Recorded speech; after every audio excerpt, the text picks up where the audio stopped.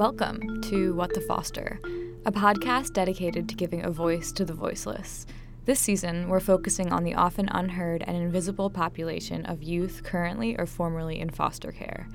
With all the misconceptions about foster care out there, we think these stories will shed some light on what it really means to spend time in the system. What the Foster is produced by Umbrella, a New Jersey foster care nonprofit, and I'm Rachel Turan. This week, we're talking about Shakri and Ananda's inspiration to further their education, their future goals, and how these goals have been shaped by their experiences in care. Last we heard from Shakri, he sat on the couch with his daughter and was inspired to make sure he went to college. At first, I was going to go to school for nursing and cosmetology. I wanted to do both. At the time, I didn't know how I was going to pay for college. I didn't really care. Margie Blickars, the director of scholarship programs here at Umbrella, speaks about how it can be difficult for foster youth to know what grants and scholarships they are eligible for. To be eligible for assistance through various programs, youth must acknowledge themselves as wards of the court. Question 53 of the FAFSA. And by just hitting yes, now they're eligible for the maximum amount for Pell, the maximum amount for the supplemental education grant, the maximum amount of TAG, it's our tuition aid grant. So much funding, they don't realize that they're available just from one question. And unfortunately, if they say, let's say they say no, then we'll pull it, July, August, September, but by then, a lot of the federal aid's gone already, and then we have to reach out to the school, and there has to be a dependency override. Like, the system is put in place for a reason, but it's very difficult for one person to navigate by themselves to get the aid that they need. Even though there are many funding opportunities for youth, involvement in foster care doesn't guarantee fully funded college tuition, contrary to the popular belief. There's this rumor, I don't know who started it, but I'm going to find them. And it's the idea that if you have any experience in care through the state of New Jersey's Child Protection and Permanency, that you will go to college for free. That's out there. That's not true. That is, being in care for after 13, sure, you could be eligible for a lot more grants, but that does not necessarily mean that it will cover everything. We have some students that do go to college, quote unquote, for free because they have grants, they have scholarships, they have another program, the Educational Opportunity Fund, that's a state-run program, but that's because of their eligibility, and that's because they submitted all their right documents early enough and on time. One Christmas at Strong Futures, Shakri received a book that changed the way he thought about his future. I started reading this book called The Miseducation for a Negro. It was a book written by Carter G. Wilson. And in reading this book, he mentioned that there wasn't really too many African-American doctors or just, doctors and dentists in general in the urban communities. And I searched it up right after I read it, and I searched it up and it said 8 years. And with it saying 8 years, I said, oh boy, I don't know if I'm gonna do it. But I didn't quit. I just, I stuck to it. I started telling people, hey, listen, I'm going to school to become a dentist. The staff at Strong Futures provided invaluable support during this time. Being at Strong Futures, everyone there believed in me. So when I started saying I was going to school to become a dentist, Ms. Kathy was coming to me with different schools, and Mr. John was too. He does another staff at Strong Futures. They was just very supportive in that way. Academically, Ms. Kathy made sure I took my SATs, which are the prerequisites for you to get into college, Like I mentioned earlier, it's the experiences that you go through in life that, starts to change your demeanor and, give you a whole new perception on life. And being there at Strong Futures and witnessing, how Ms. Kathy could help you and impact not only me, other people that my other residents that I was in a group home with, I'm still close friends with to this day, Shakri finally received the support that he needed, and it allowed him the opportunity to follow his dreams. But this isn't necessarily the case for many foster youth. Instead of figuring out future plans, many youth in care are worrying about things we take for granted every day, like where will I get my next meal? Where will I sleep tonight? And will I ever get to go home? Again, because they may not get the support that they need because they're worrying about what's happening outside of school. They're not focusing on what's happening in school. So their grades are lower, again, remedial courses or taking courses that aren't for credit, or just not having the opportunity to have the conversation of what do I want to do. Right. They're trying to think of where am I going to sleep tonight instead of what do I want to do, what do I want to be when I grow up. Shakri was able to graduate from high school by passing the TASC, or Test Assessing Secondary Completion exam. There are 3 high school equivalency tests approved by the United States Department of Education and the New Jersey State Board of Education. These are the GED, the HiSET, and the TASC. To further it, I was in something called the TASC program that's located in Jersey City, New Jersey. It's ran within a school called Hudson County School of Technology. This program is basically for teenagers like myself that get off course with the normal 4 years of high school. And being in this program, I took it seriously because I knew I wanted to go to college. I was a sophomore by credits, but senior by age, you know. This program could take you 6 months to get your high school diploma. When in high school, it actually take you 4 years. So going on with that, I passed the program. I get my high school diploma. And then 2 weeks later, after I applied to New Jersey City University, I actually got in. Shakri's life changed dramatically in a span of a few weeks when he got into school. I received a call back from a teacher named Mr. Jakinki. And Mr. Jakinki was offering me a paid internship from within the TASC program. And during that time, I had just got laid off from Popeyes. Like literally just got laid off. I got laid off on Monday. I got baptized on Thursday. I went to prom on Friday. I received a call saying that I received my high school diploma. 2 weeks later, I applied to New Jersey State University. 2 weeks later, I started my paid internship with Dr. Howard J. Martin at Urban Medical Center in Jersey City, New Jersey, too. On top of all that, Shakri was contacted by the New Jersey Foster Care Scholars Program. NJFC reached out through me going to college and applying to college. You know, I was able to apply for their scholarship program. As a reminder, NJFC Scholars stands for New Jersey Foster Care Scholars. It is a program run by Umbrella where students receive certain amounts of funding and are matched with a mentor, a PACES coach, to help them get through the college process. While Shakri greatly benefited from these external programs, he also emphasizes the importance of his self-education. Miseducation of a Negro by Carter G. Wilson is what actually inspired me to become a dentist. Had I not read that book, I wouldn't be, on my path to becoming a dentist as well, working towards it. And, it had to have been God because now I work at a dental clinic. I'm an intern, and I'm well connected with a lot of doctors and dentists in my area. While his self-education has taken him far from where he started, Shakri acknowledged that he wouldn't be here without the support of a strong, supportive adult. I wouldn't be half of what I'm doing now, half of who I am now if it wasn't for Ms. Kathy. Strong Futures, honestly, Data shows that we all need one consistent person in our life, whether it's a parent, whether it's a supportive adult, it's mentorship. Shakri hopes that his story inspires others. His goals aren't just for his own benefit, but for that of his community. I have plans to go to school to become a dentist, to eventually give back to my community from which I came from. So I'm doing it more than just for myself. I'm doing it to inspire the youth, the future generations. Shakri went from a youth selling drugs and sleeping on the streets to being inspired by his daughter, his potential, and a very important book, to become a dentist. His daughter is still one of his biggest motivations. My daughter's doing good. She's 2 years old now, 26 months is October now to be exact. My daughter's talking, running, and acting crazy. So my daughter's really a big motivation in my life, And Shakri had a few words of wisdom for other youth who are in foster care. The message I would have for not only one kid, but for everyone or anyone that's going through what I'm going through is to understand that you're not in it alone. And, certain things happen in life for a reason, for a higher purpose. And that purpose we don't know. But as long as you keep pushing and you keep trying and, you keep picking yourself up, and as long as you truly want to change and have good intentions for everything that you do, I surely promise you that whatever you put your mind to, it will come true. It seemed as though, despite his troubled past, Shakri was heading in the right direction. Last we heard from Ananda, she was feeling low about the turn her teenage years had taken. But something shifted when she entered independent living, where she didn't have to constantly answer to caseworkers and other adults. And I don't know, I think I had a turning point when I went and I was living with my best friend.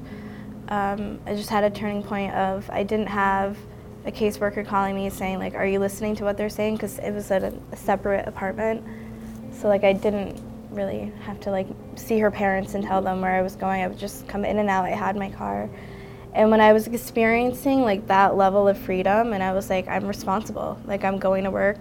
I don't party, so I wasn't out partying or anything. I don't have a lot of friends like that. So once I was experiencing, like, becoming an adult and going to school and getting my degree and realizing, like I can do this without, like, other people. PACE's coach, Christina Riley, has seen this sort of response from youth in independent living programs before. I loved when kids get the opportunity to be, and you have to really earn the opportunity to be in an independent living program because there's very few. So you can't be acting crazy. You have to prove that you can be stable in a lower level of care before they can put you in a higher level of care. They're very selective. But the reality is you have to prove yourself because they are also quick to let you go in ILP programs because there's so many kids fighting to be in these programs. So I think it's a great opportunity when a kid who is constantly trying to show how much control they have over their lives has the opportunity to show you the same thing. And when they succeed in an independent living program, it's really great because then you know that, this one's going to be okay. Ananda was going to school while she was in the independent living program. She explains that, for her, going to college was a given, especially since she didn't have any type of home to fall back on. She says there were people who helped encourage her, which helped. I kind of always knew that, like, I was going to need school to make sure that I would never end up back in a really bad, like, place as an adult. And I had some really good people that I met along the way that made sure I would get there. Well, there was a teacher at Eastside. She was really stern and strict with me and didn't let me get away with things that any other person wouldn't take the time to, like, deal with and be like, okay, like, whatever. And she had told me one time, she was like, you got the highest grade, and she was an English teacher in my class, and I think in the school. And I was like, okay, cool. At that time, I didn't know, like, how bad Eastside was in terms of their education, so I was like, oh, that's great. And, like, she kind of used that to push me to make sure that I got into college, even if it was a community college, even if it was very small steps. I mean, even maybe if I didn't have that support, I probably still would have went, because what else am I going to do? Like, what else do I have? I don't have a financial fallback if I don't want to do anything with my life, and I just want to live at home. What's home? So, regardless, I was going to go to school. After moving out of her best friend's house, Ananda entered another independent living program, where she got her own apartment. At the time of this interview, she had 8 months left in the program. On my birthday, like, I have to be physically out of the apartment, but they're not gonna allow me to be homeless. I don't think. Homelessness is a real fear for foster youth, with about 25% experiencing homelessness at some point. Ananda thinks she will be okay, but she does worry about her future. I think I'm gonna be okay, but it's a lingering thought sometimes. Yeah. What am I gonna do? Am I gonna be able to be a normal 21-year-old, or am I gonna have to be like a 50-year-old, like, not spend money and not go out? PACE's coach, Narissa, explains the individual nature of the aging out process. I've seen some that are totally ready for it, that have stable jobs and they feel good about it. They're ready for, DCP&P to close and for them to kind of move on and move forward and have this, like, independent, almost adult life. And I have some that are not ready, that aren't ready for it all. And then you'll sometimes see them do things they used to do, like, years ago, whether it's, getting in trouble or, kind of almost like a sabotaging thing, but just basically out of fear. Like, and I understand that, this is a big change. You don't have that security blanket of your caseworker in a way to kind of help you when things go sideways. Like, you really are by yourself in a way. The good thing about independent living programs, says Narissa, is that they can really help with developing a plan for once the youth ages out. They'll try to, 6 months to a year out from their age out, develop a plan for the youth and everything like that. And I know I try, and I can probably speak for the other coaches, we try to help with that plan and cultivate thinking at least about your, aging out and about that next step, just so then you're not turning 21, everything is gone, and you're saying kind of now what? In the rush to leave a system that has been a constant reminder of the lack of normalcy they have experienced during their developmental years, many youth aren't as prepared as they think they are to be on their own without the help of the state. And unfortunately, many adolescents don't have a plan before they leave care. And for us, we do stay on after they close out. So sometimes we will get students that don't really have anything set up, and it's like an, oh my God, kind of moment, what do I do? And there's only so much we can do. We can try to point them in the right direction and kind of support them the best we can, and try to find whether it's housing, whether it's, obviously with jobs and things like that, we can help them find that. But it's a scary time, and I understand it, and just trying to support them the best we can. Another challenge that foster youth face is that they are an invisible population. I think I once called them a quote-unquote invisible population. You don't know about them unless they self-disclose. This can make their journeys feel rather lonely. We asked if any of Ananda's friends knew that she was in foster care. There was a few people that knew in Eastside. Now, the friends that I have now don't know. I don't think they would understand. I didn't want them to take that and then look at me and see a completely different picture than who I am, because that's not the definition of me and who I am and where I come from. If I were to say oh yeah, I was in foster care, I bounced from this home to that home, but I have a nice house in Vermont, or I have a good family in Vermont, and I have family in Florida, and I do travel, they wouldn't see certain aspects of who I am and the life that I came from if I just said, yeah, I'm in foster care, and this is how I grew up, and I'm in an independent living program, and this is not an apartment that I could actually afford without help. It's just, their judgment of you is extremely clouded when you tell someone you're in foster care, or you were. Maybe I'll reach an age where I don't care, but I can't say that I don't care what people think. The PACE's coaches have experienced differing opinions among youth regarding this aspect of their identity. I would say that's more prevalent, not wanting anyone to know. I understand that, the stigma behind it and not wanting anyone to know, because maybe that'll make them look at you differently, which is sad in itself and breaks my heart. Whatever, they're oh, I don't want them to know. I have students that will tell me don't send me emails that have anything to do with events for foster youth, because that's just not me. Christina Riley saw the other side of things. I don't think I've ever come across a kid who's been ashamed of their involvement. They don't love it, and it really all depends on their rapport with their caseworker.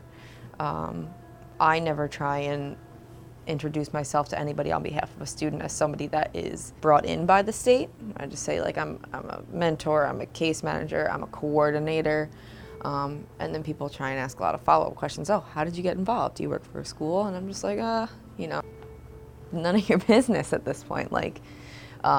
So really it all depends on how private the kid are. I find that a lot of them are very open with people who they feel can help them. Margie highlights the importance of socialization in college, and this could play a role in Ananda's decision to control certain aspects of her identity. I'm the biggest person to say that college is so much more than the academics. It is 100% the academics, but there's also a big, social engagement piece. There's the involvement piece, and there's figuring out who you are, and especially with this population, that's one thing we talk a lot about with PACES, is that so much of the story of their lives has been written by other people. A lot of their choices were made for them, and now they're adults in the eyes of the state, and we want them to be able to feel comfortable to explore who they are and how they're going to make decisions. Much of Ananda's self-discovery is rooted in artistic creation as well, which extends from her childhood coping mechanisms. I think I held on to things that made me happy in a really dark time for me.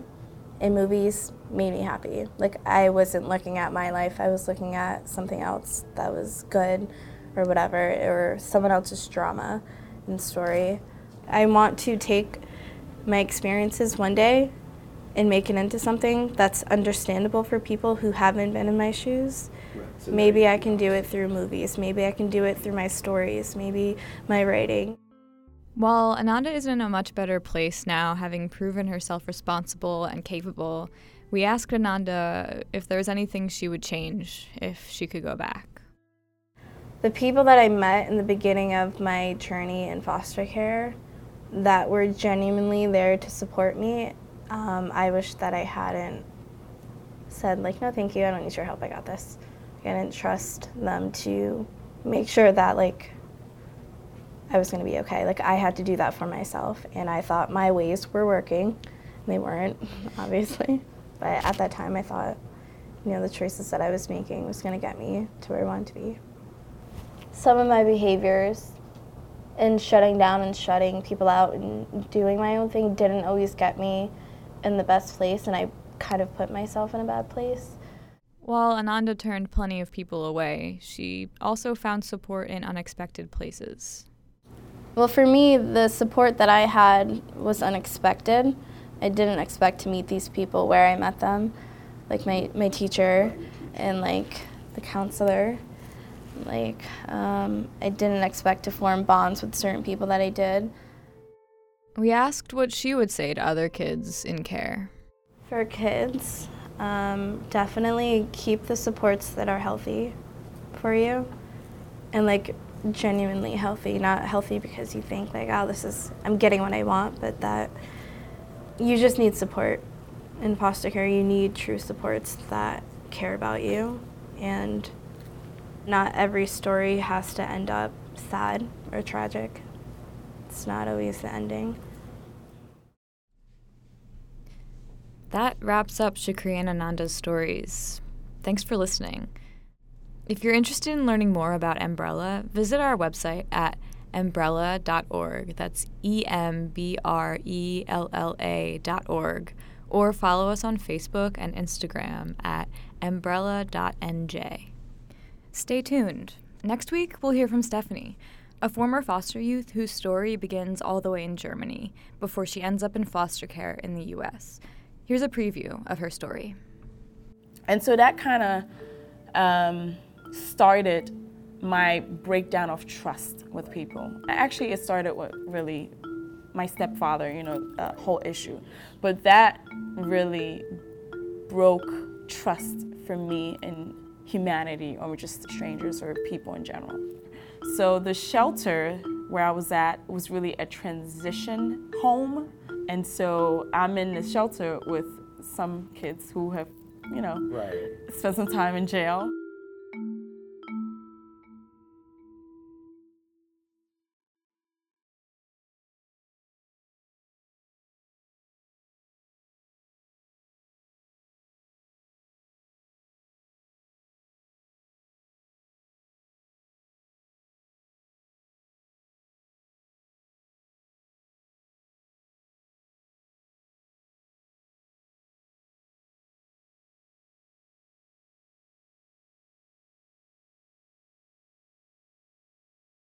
Here's a preview we'll hear from Stephanie's story, a former foster youth whose story begins all the way in Germany.